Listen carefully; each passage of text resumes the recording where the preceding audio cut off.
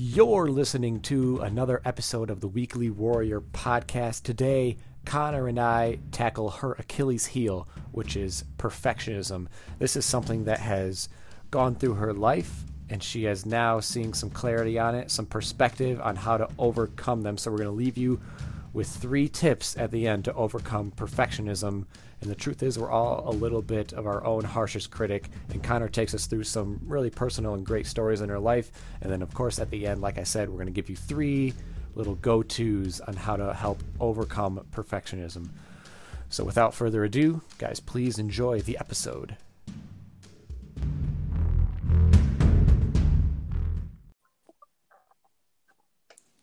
Bones.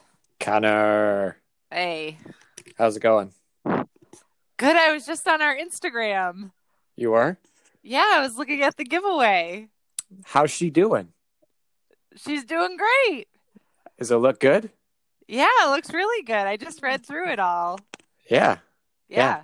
It's going really well. So, yeah, it's January 23rd, 2020, and we're doing our first giveaway. And we have 1 box. We're doing boxes. And 1 box is a coffee mug. It says the Weekly Warrior podcast and has our little Viking logo on there. And it comes with Death Wish coffee, Valhalla. What kind of Valhalla? It's the It's the Valhalla Java. Valhalla Java. I knew it was like a rhyming. So we're Yeah. giving those 2 away in a box. And then the other box is a beer, like a tall mug, like a kind of like a It's beer like a mug. stein. Yeah. It's like a stein. So it's nice and hardy and big. And it says the Weekly Warrior podcast on it. And we're also pairing that with a lovely book called Becoming a Modern Viking. Yes. Right? By Liam Gooding. Yes. And Corey, that's Corey's go-to book. So we're doing those 2 boxes. All you have to do is go to our Instagram and check it out and enter through there or through iTunes. Yes, I like the 2 boxes. It's the morning battle is box number 1. The coffee is the morning battle. Yeah. Yep. And box number 2 is the chug and read. The chug and read, baby. Yes. Nothing better. Yeah. Okay. So we're going to get into some good stuff.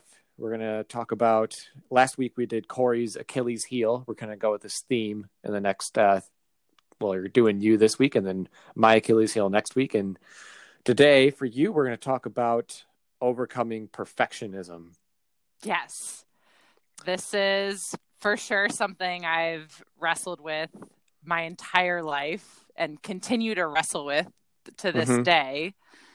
And it seeps into every aspect of my life. Yeah.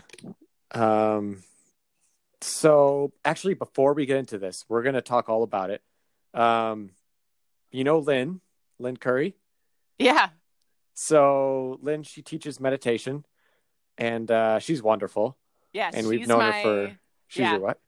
I was going to say she's my meditation guru. Yeah. She's all of our meditation guru. And she's great. And we've known her for many years. And we met her at the CrossFit gym. She's a badass CrossFit athlete. She's super caring for others. And she's really picked up her meditation business in the recent year. So she's offering open enrollment for her new course on daily meditation to build it up to become a habit for people. It's 10 minutes a day. I think it's definitely worth a shot. Did you do her last course? I know she gave us the thing. Yes. I followed it for a while and it was really, really good. Yeah, it's great, especially if you're just getting started with meditation. Right. It's really great. It's really suited for beginners. So that's what this is. It's 10 minutes per day, trying to build up a habit to see if meditation fits with you in your life. She really helps everyone along the way to make this a habit, and it's a good habit to have. She teaches a basic sit and focus on your breath, which is a great place for beginners to start. It's where I started, and it's where I'm still at, really, when I do meditate. So she gave us an offer to our listeners and us. So if you go to her website, www.365mindfuldays.com, 365mindfuldays.com, you can use the code word. Guess what it is? It's Weekly Warrior. Code word Weekly Warrior at checkout, and you can get half off her course. So she extended that offer to us. So I wanted to plug it in the episode. Podcast with Lynn. We did. It was, I can't remember. About. Yeah, for sure. Podcast. Yeah. I can't remember what episode that was, but that was a good episode. I was trying to scroll back and see what number it is. Oh, it's episode 15, Create Your Daily Flow, a beginner's guide to meditation. That was wonderful. So, I love that. Yeah. So yeah, go check her out. So now let's get on to this, Connor. We want to overcome perfectionism. This is something that has plagued you, something that you've had to hurdle and overcome and deal with. So tell me about it. Yeah. So I don't know if you're familiar with any of those personality type tests. So there's a bunch of them out there. The most recent one I've done is Enneagram. I'm an Enneagram 1, which is perfectionism. So basically traits would be someone who's very detail-oriented, disciplined. They tend to be pretty precise, analytical. They can be rigid. They also tend to be pretty high-achieving. So these are all, I guess, qualities that I would relate to and identify with. And what I've noticed, just reflecting back on my journey up until this point, is perfectionism has definitely seeped into all aspects of my life. So everything from relationships to work to my experience as an athlete, along with sort of self-image and diet, that realm. And I want to start off by saying there's lots of positive qualities of being a perfectionist. So there's definitely benefits to this characteristic. But I think this is my Achilles heel because of all of the negative aspects that I've noticed. Yeah. And we tend to focus on the negative aspects, but let's start there. So how can it be a good thing? Yeah. So I think just listing off all of those characteristics or those personality traits. So someone who's high achieving and disciplined and hardworking, all of those qualities have helped me throughout my life. Right. So anything I've done, I guess I can think back to kind of academics and athletics. I've always been super disciplined and hardworking. I've always dedicated extra time to basically investing extra time to achieve more in my life. And so I would say those are good qualities and can often lead to a lot of success. Yeah, for sure. I mean, I would never look at you though and think that you're a perfectionist. No, not look at you, but like just being around you for the past like 5 or 6 years, you seem so relaxed and chill. And you're almost, if you do see yourself as a perfectionist, which obviously you do, I think you're really good at it in a way because you've always been open to feedback. You've never been like a perfectionist that's stuck in her own way of doing things, you know, like you're always being a coach. You're always like looking for feedback from Jeremy or just the other coaches on staff, and always trying to find new ways to like do better with the classes and one-on-ones. Yes, I so appreciate you saying that. I think that might just be a testament to how much I've grown. And I also think that I hide it really well in that, I mean, we're all our harshest critic, but I'm pretty hard on myself. And I think it's more of an internal battle than anything else. Yeah. Yeah, because you are the judge of your progress in all aspects of your life. So if it's not where you want to be, or if it's not like that, quote, perfect, then you're pretty tough. Yes, exactly. Yeah. Okay, so where do you want to start? So let's dive into some different aspects. Like, you want to start with work? Sure, we can start there. Okay. I would say when it comes to work, I struggled with perfectionism in a few ways. I think I noticed just within my career and my job experiences, I always was overly critical of myself. Mm. But I think the where it showed up is I really struggle with work-life boundaries until recently. I think recently I've been able to create better boundaries, but up until this point, work-life boundaries have been so hard for me Hmm. because I always felt the need to give more so that I could just be, I don't know if it was so that I could be seen as a better employee, a better coach, a better coworker, that I could live up to those expectations of just being a good friend and a good coworker and a good employee. Right. I cared a lot about what other people that I worked with and who I was around, what they thought of me. So I would often just give more of myself than I probably needed to, if that makes sense. Yeah. And then Yeah. I think in other areas, being a perfectionist in my work life felt very paralyzing in that it, even to this day, it stalls my progress. So I I sometimes I feel these barriers because I can't move forward unless it's perfect. Right. Yeah. So sometimes it stalls my progress, or even to the point, this is going to sound terrible, where I'll say, why bother? Why bother taking this project on if I can't make it perfect? Yeah. Then If I know I'm then not going to knock it out of the park. yes, if I know I cannot crush this, why bother? Hmm. And so I may not even be able to take that first step in a new direction with a new project because of that mindset, because of that fear that I'm going to fall short. Hmm.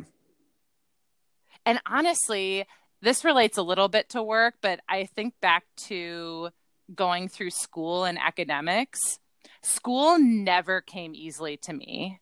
Hmm. Never. I struggled with school a lot, but I was also the type of person that could never settle for a B or a C.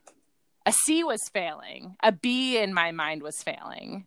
So did you have to like study every night really hard and like put all that extra effort in? Yes, I was the person that studied really late into the night. I have memories of crying over my math homework because it was so hard Oh, and math is oh hard. God.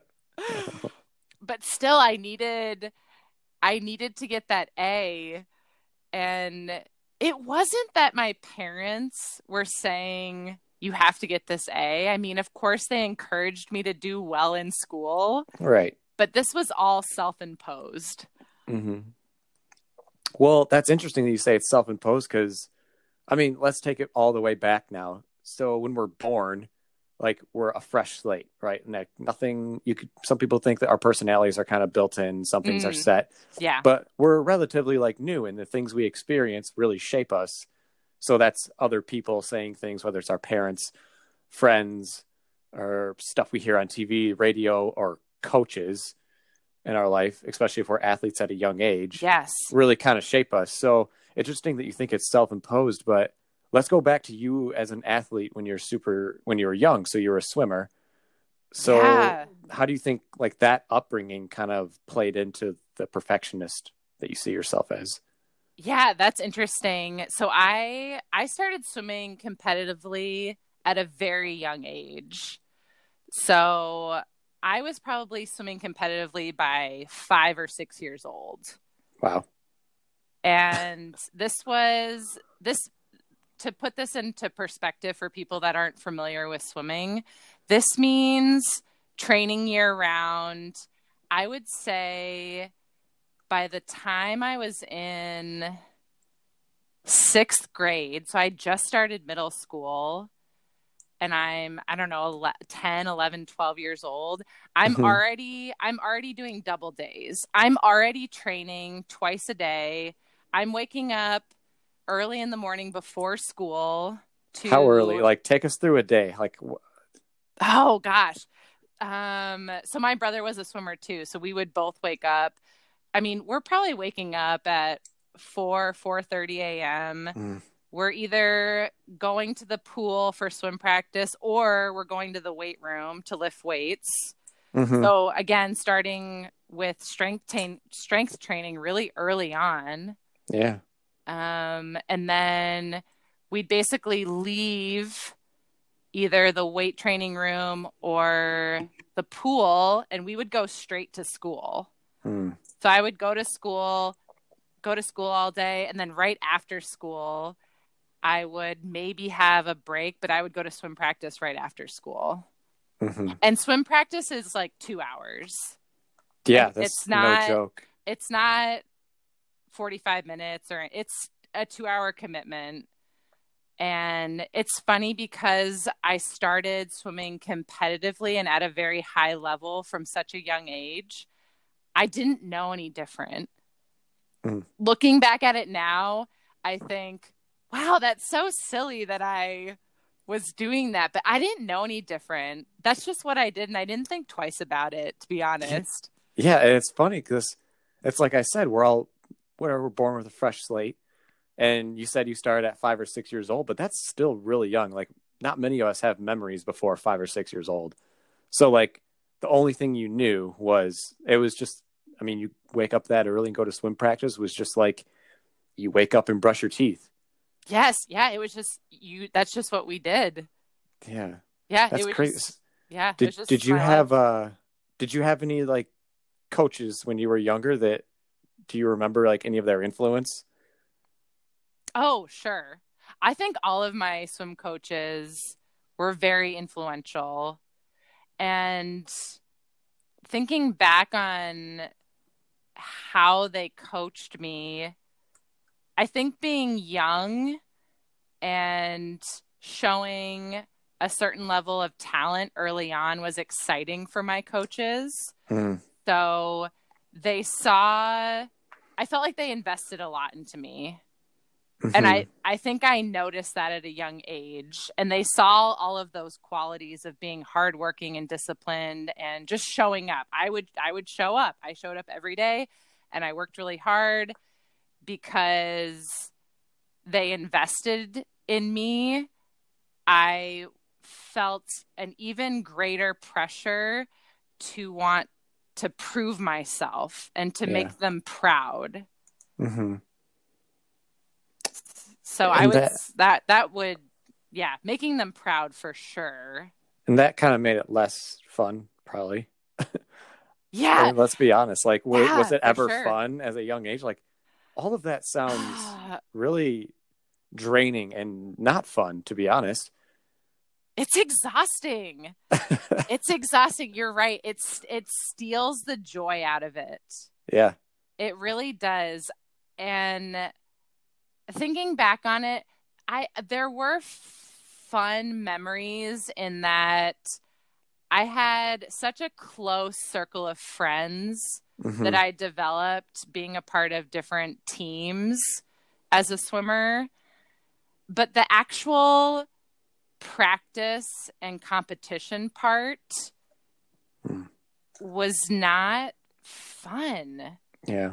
Because I felt like I constantly needed to prove myself. Right. I think that's where I don't know, from my point of view, the perfectionist can stem from sports at a young age. Yes. Like feeling the pressure, like, okay, I have to be perfect. I have to be picture perfect. No like turnovers, no, I don't know swimming. So like when you like swim and you reach the end of the wall and you do the flippy dippy do, go the other way, you know, Yep, that's like those have to be perfect. You can't waste any time doing those. like no interceptions, everything has to be perfect. Like at a young age, we're now in an era, I guess, especially in the past 10 years, where sports, the aim of sports now is becoming fun for young kids. Like Yes. it has to be fun, it has to be supportive, we have to give positive feedback. And really, that's kind of leaking, the positive feedback part is leaking its way into college sports and beyond that. But especially at a young age, man, if you put so much pressure on a kid, it not only like makes the sport not fun, but if they stick with the sport, it can seriously have implications on every other aspect of their life. Oh, sure. And I have memories of, so in swimming, technique is really important. Mm-hmm. Swimming is a very technical sport, and you're constantly doing drills. And we used to, our coach would videotape us swimming and critique our Like, technique. yeah. And I mean, it starts to get down to really small things because Mm. you're trying to be as efficient as possible. And again, when you're training, you're constantly thinking about these things. So it's very similar if people are familiar with Olympic lifting. Mm-hmm. So Oh, technical. yeah. Yeah. There's such technical movements, and you can overthink the movement, but you train that way so that when it does come time to compete, your body is operating off of like muscle memory, Mm-hmm. basically. But that's hours and days and years in the pool of just really honing in on the minutia of the stroke, which is like What the heck? insanity. Wait, what? The minutia of the stroke. Like every little Yeah. detail, how you breathe, how you place your hand in the Yeah. water, how you rotate. Mm. Because And every little thing counts when you're in a competition and you're trying to compete. for sure. Yeah. For sure. Especially, I assume, at a high level. Doing, like, how old were you when, like, do you remember when you first, like, started getting filmed on your technique like that? Oh, I don't remember. It was young though. It Yeah. was, I That's mean, crazy. 7, 8, That's 9. crazy. That's Yeah. crazy. I thought you were going to say, like, middle school, high school, because getting that detailed, like, you're talking the seconds or whatever that you're going to save doing those strokes, depending on what event you're in, probably Mm-hmm. makes a difference at a high level when everybody's kind of at an even playing field. It's like who can do the small things better. But as a kid, like that seems insane to me Oh, that you would sure. go through those such little things. Because I mean, at some point, some kids might be a little more stronger at a certain age or more lean or whatever that caters them to being, but just better at swimming at that moment. Yeah. And it's at the time, I wanted to get better. I Yeah, wanted to invest the time, and I think the fun part, if you would call it that, for me was the payoff mm, of being really good at the sport. sure. And I think that probably fed into my motivation. So all of this hard work eventually pays off at the end of the Mm, season when you perform really well or you win mm, or you help out your relay. You know what I mean? yeah, that's a really good point too. Like the fun is also in winning, especially if when you put that much effort in. And Yes, you so said, that was, you wanted to make them proud, your coaches, so that put a lot into it. yeah. Um, so let's move along the lifeline of Connor now. So the upbringing as an athlete, you eventually swam in college. Um, Yes. and you lived in a lot of places. I think this is kind of irrelevant, but I'm just like thinking back to your life, and you've lived in so many places. It's crazy. That's true. I've lived in a lot of places. Places. Yeah. Um, how about like, so you touched on like diet and self-image. Like, how is that affected by his perfectionism? Oh, so I think when it comes to self-image, I I I think I've developed body image issues from a very young age. Hmm. I think as a swimmer, this might be tough to imagine, but if you can imagine as a swimmer, your uniform that you practice in every day is a swimsuit, which is essentially your underwear. You're training in your underwear, to be honest. At a very young age, I developed body image issues and did a lot of body comparison because being in a swimsuit, it's really easy to look around you and start to think, oh, she's thinner than I am, or her legs are more toned than mine. So for me, I started that body comparison really early and started developing a really critical eye for my own body.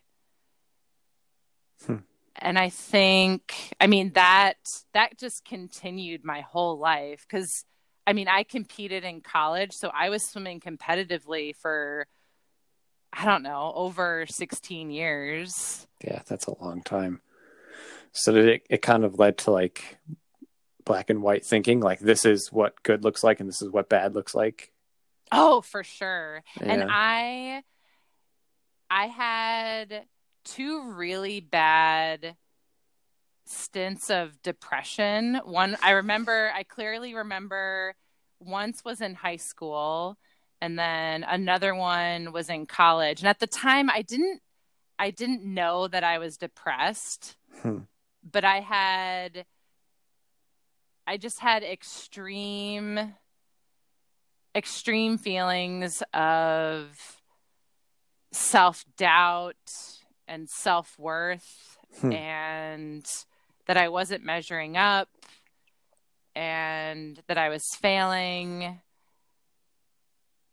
And looking back on those times, I recognized that as depression, but at the time I didn't know how to wrap my mind around it. I was at the point where it was so extreme that you have those moments where you're like, I don't want to participate in life. I don't want to go to school. I just want to stay in my bed. Yeah. I don't want to do this anymore because all of that pressure that I'm putting on myself is completely unrealistic. Yeah. And all I could focus on were my flaws. Either in athletics, like definitely self-image, but I'm not measuring up as an athlete today. Yeah. So it led to a lot of unhappiness and a lot of discontent. So you had almost in like every aspect so far, you've had just that high expectations of yourself. And if you felt like you weren't meeting them, that this inevitably leads to disappointment. Oh, yes, for absolutely. Sure. So how do you, I guess now having kind of grown from that and like getting like good perspective, how do you measure progress then now? That's such a good question because I don't know. It's a good question. It's a good question. I have no idea because I, especially like when we're talking about athletics, diet, and self-image, the way I used to measure progress was PRs in the gym, right? So you're making gains, you're increasing your strength, you're improving your benchmarks when you're in the gym. Right. And then with diet and self-image, my measurements were the scale. I've been a slave to the scale since high school. I think I went on my first diet in high school and I don't remember what it was, but I just remember that I got servings of certain food groups. Like I got 3 carbohydrate servings a day, and a carbohydrate was like a slice of bread, right, or or like half of a banana, right. And then I got like four servings of protein. And looking back on that now, I'm like, that was so dumb because I was trying to swim Oh, And I you were was so and I was active. and I was in this huge deficit. Like I Eating a was piece of not fucking bread. yeah, I Like, wasn't that's eating nearly crazy. enough. So that's stupid. But Yeah. And so many people are out there, are there right now, yeah, whether it's they not a be fun place children to or like be. people in CrossFit. So what is that you told me a couple weeks ago or like last week? What's the number one way to give a person an eating disorder or like a skewed mental image of Oh, themselves? for sure. The best way to give someone an eating disorder or a weight issue is to put them on a diet.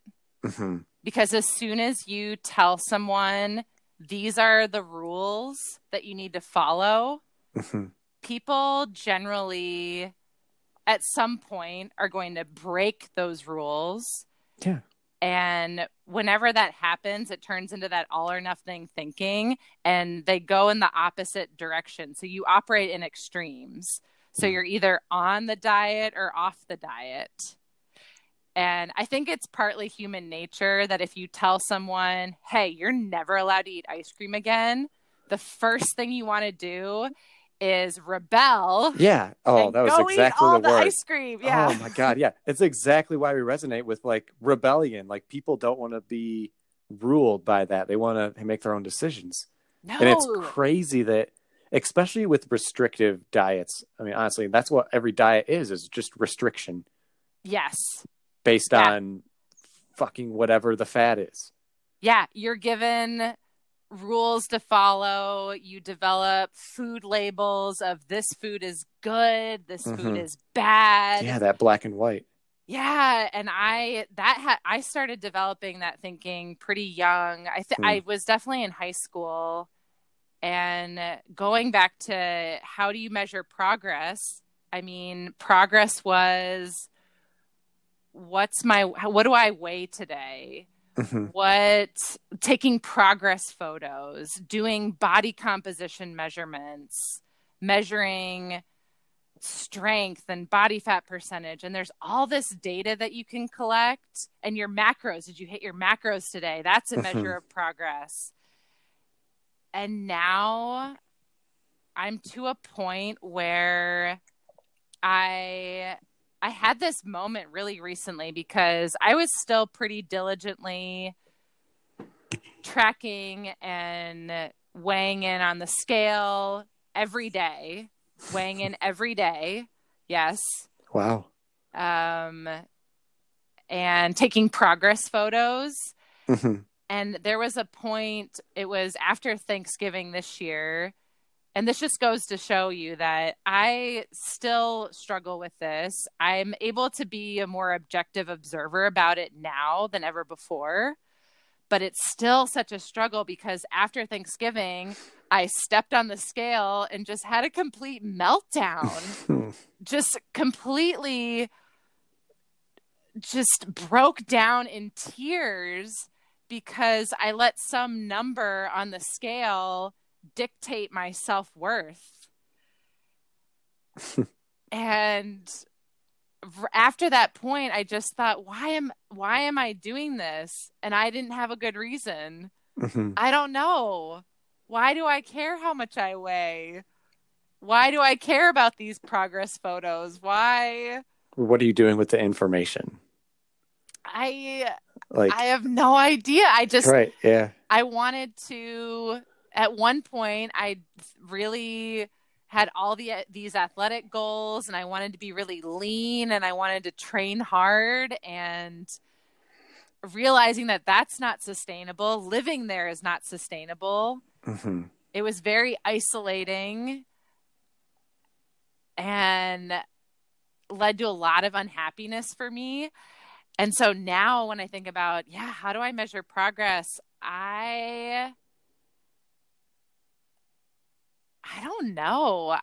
I think for me, I still focus on process goals of daily movement. Did you go to the gym today? Did you take a walk today? Did you drink water? I guess I still kind of use those as measurements. Yeah. in my life, but I don't know if it's measurements of progress or if it's kind of like a little checklist of, okay, Low-hanging fruit. Yes, I'm participating in self-care because that's important to me. Yeah. Yeah, for sure. I think when we talk about progress, like the easiest way to track progress, especially for self-image or diet, is the scale. It's the most accessible thing that anybody has. The easiest. And it's, how much weight am I lifting? Like, okay, last year I was lifting 150 and now I'm lifting 275. That's clearly progress. Mm-hmm. But I think what's eventually the people go through this and it catches up with them. Like, it sounds like it has caught up to you, at least in spurts of like, that doesn't matter anymore. What matters is how I'm feeling today.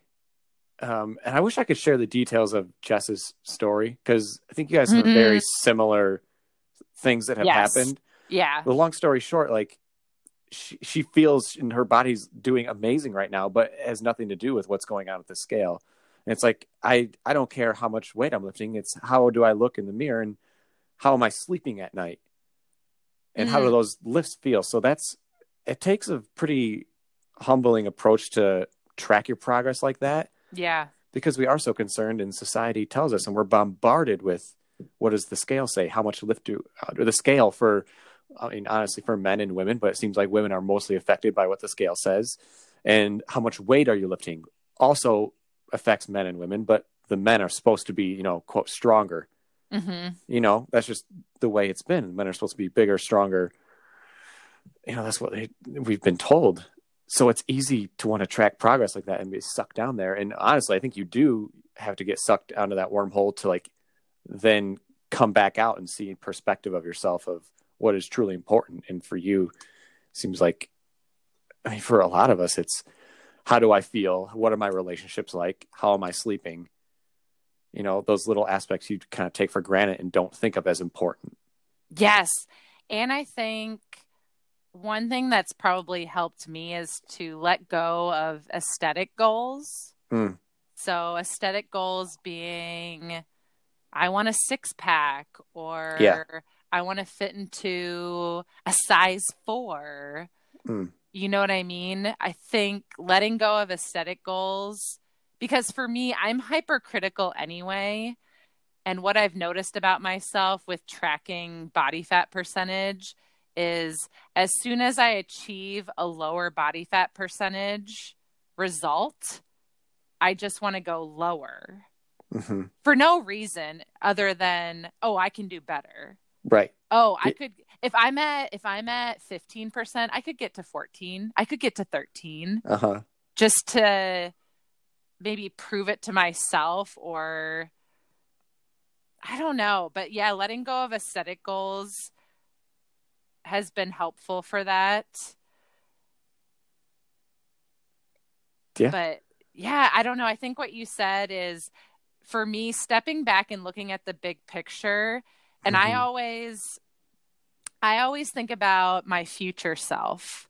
So I always think, okay, 10 years from now, even 50 years from now, I want to look back on this time in my life. And I don't want to remember this time in my life as, oh my God, you spent all your time obsessing about your food, counting, weighing, and measuring everything. No, I want to look back on this time in my life and say, we had fun weekends. We went to Traverse City last weekend and went wine tasting and went out and had a great meal and had drinks, and we were the best of friends. Yeah. I want to remember those times, and I don't want to look back at the end of my life thinking, wow, you spent your whole life obsessing about the cellulite on your thighs that nobody else can see except you, Right. That's so true.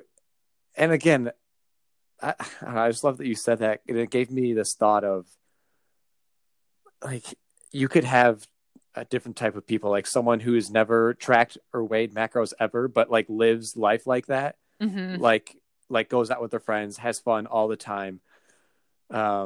And doesn't care about how much he or she eats or whatever. But then they could also, at the same time, that same person could have the mindset of, Like, oh, I'm just never going to be like, look like that person on Instagram or skinny like that or whatever.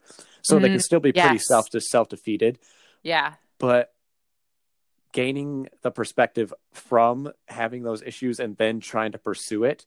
And what I mean by that is like tracking your macros. So, doing everything like that, progress pics, weighing yourself every day, and then realizing it's not worth it. Then you have perspective from both sides. And now you can truly, I think that's the way to happiness, is going down that wormhole and then kind of coming out and seeing the other side and back. Like, I'm going to have fun on the weekends. We're going to go to Traverse City. We're going to drink all day and then have tacos at night.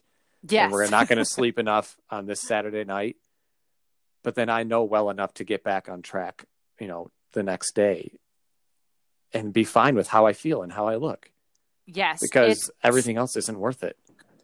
It's definitely a journey of finding what that balance is and what that middle ground is for you, because everyone's different. Yep.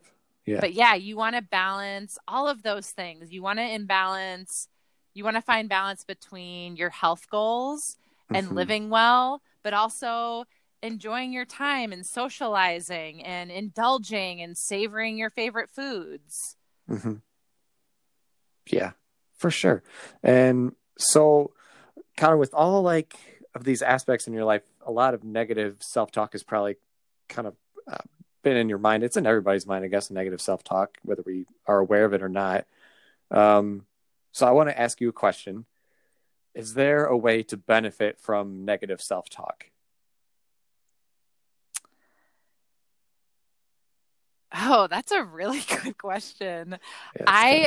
It's really hard to harness that critical voice inside your head. So we all have negative self-talk to a certain extent. If you can, I always tell people to step back, step out of yourself, and try to become an objective observer of your habits and behaviors.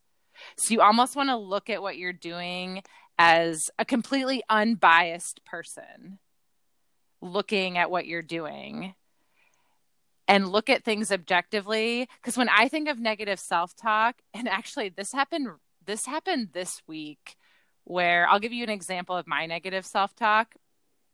We did a workout. I don't even remember what we did. It was long and awful and horrible.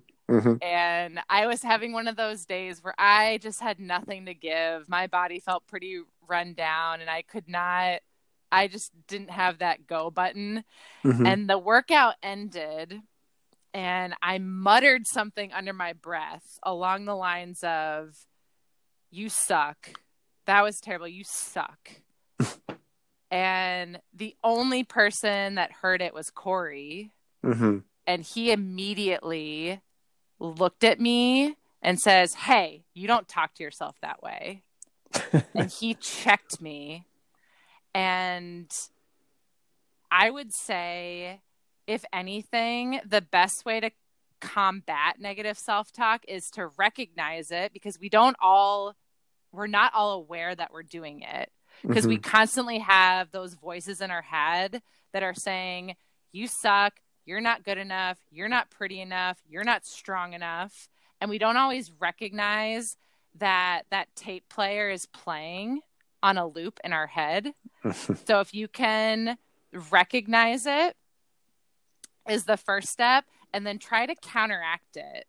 So either recognize it and say, so if I catch myself saying, "Wow, you suck," or, "Oh, you're so weak." If I can catch myself and say something positive, so basically counteract it with a positive. So if I say, "You're really weak," I need to say, "You know what?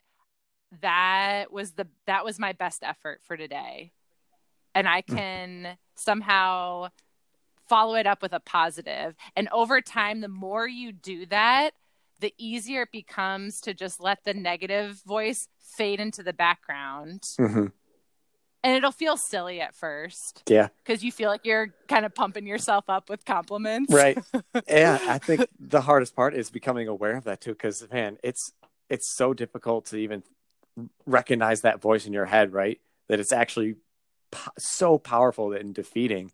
But once you do, it can be really easy to like, oh my God, I've been telling myself this for years or whatever. Yeah. And that's there a great strategy for just bringing awareness is called pointing and calling. And so that's why sometimes it's nice to have someone else on your team. So in that scenario that I shared with Corey saying, hey, you don't talk to yourself that way, that helps in that scenario, because you can point it out and call it out when I necessarily wouldn't have realized that I said that. Yeah, for sure. That's great. That was absolutely fire, Connor. Thanks, Bones. You're pumping me up. You made me think of a quote or something I read while you were talking. And it said, treat yourself like somebody that you are in love with. Oh. So I don't know. It sounds fucking cute, but but you would never, but you would never treat Corey like you would never tell Corey you suck and be serious about it. Right. I would never tell Jess you're not good looking enough for me. But we subconsciously, we don't use those words. You're not good looking enough for me. That's kind of what we tell ourselves sometimes when we look in the mirror, or like a lot of people have a habit of that or have had a habit of that. Basically is what you're saying when you pick yourself apart. So treat yourself like someone that you're in love with. I love that. We do not give ourselves enough kindness or enough grace. No. I like that quote a lot. Be kind to yourself and others. Yes. All right. So we have gone down that rabbit hole like crazy. So I want to kind of come back out and pull us into the light. I want to know 3 things on how we can overcome perfectionism. Yeah, I would say the first thing is definitely recognizing it. So recognizing your mindset and the thoughts that are on that loop in your head. So becoming aware is always the first step in any type of change that you want to make. So starting to recognize it, you can even use the notes app on your phone, or if you prefer pen and paper, just kind of write the thoughts that come into your head throughout the day. And just start to take note of, is it a negative tone? Is it a positive tone? What's the voice inside your head saying? So I would say become aware of it.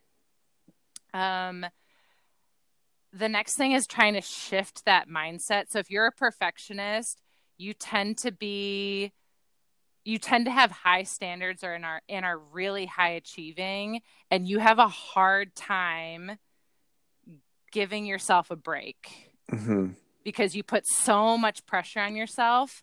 So we did a whole episode about B- benefits. Yep. And this comes from Shannon. I did some trigger therapy sessions with Shannon a while back, and she introduced me to B- mentality. And B- mentality is, generally as a perfectionist, I want an A+. An A and an A- is not good enough.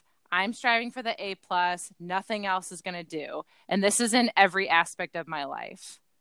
But if instead of shooting for an A+, so let's say it's a workout, it's hard to go into a workout every single day without hitting your breaking point, right? You can't hit a workout as hard as possible and be on top of the leaderboard and PR every single day. That would be an A+. But if you can shift your mindset and say, you know what? My goal is to get a B- today. And what does a B- look like? Okay, a B- looks like I go to the gym, I move my body, I work on my clean technique, and I focus on my breathing during the workout. That feels like a B minus. Mm-hmm. And so that feels pretty good. And that's more sustainable in the long run. Mm-hmm. And it takes the pressure off. So yeah, if I go to the gym and I PR, great. But you know what? If I go and just work on my technique for the day, yeah, I'll give myself a B minus. So kind of practice lowering your expectations, I guess, or your standards for yourself. Yeah. It takes the pressure off. For sure, especially for things like that, where it's the gym, where it's important, but it's not your entire, if it doesn't go well, like your literally entire world won't fall apart unless unless your mindset changes. Yeah, it's not your whole identity, you know? Right. So number 3. Yeah, number 3. One thing I did that really helped me is I started using the 5-minute journal, which we did an interview with the 5-minute journal also, which was great. But the 5-minute journal has a section in there where in the morning you write out daily affirmations. Mm-hmm. And affirmations sound kind of silly because affirmations are I am statements. So I am strong. I am beautiful. I am vibrant.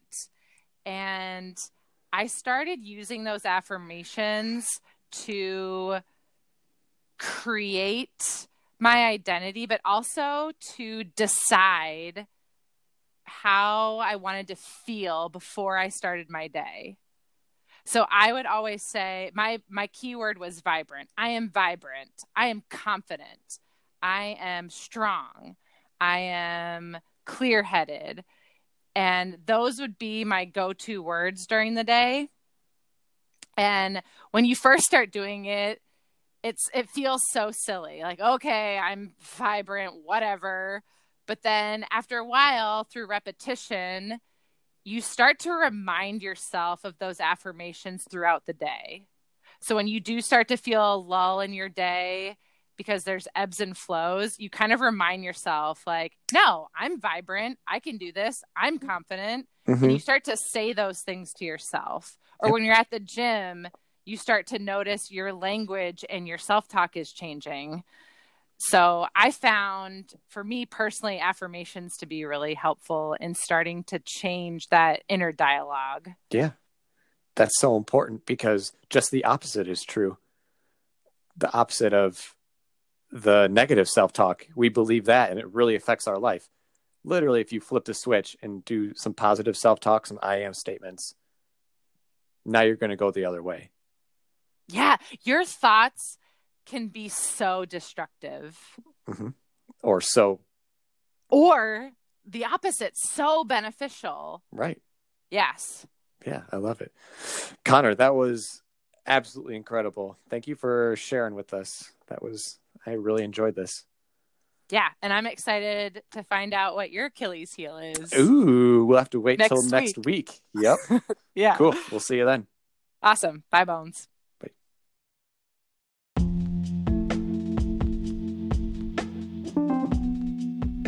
Thank you for joining us on another episode of the Weekly Warrior podcast. We sincerely appreciate you being here with us, and if you would consider sharing the Weekly Warrior with a friend or family member, that'd be pretty great too.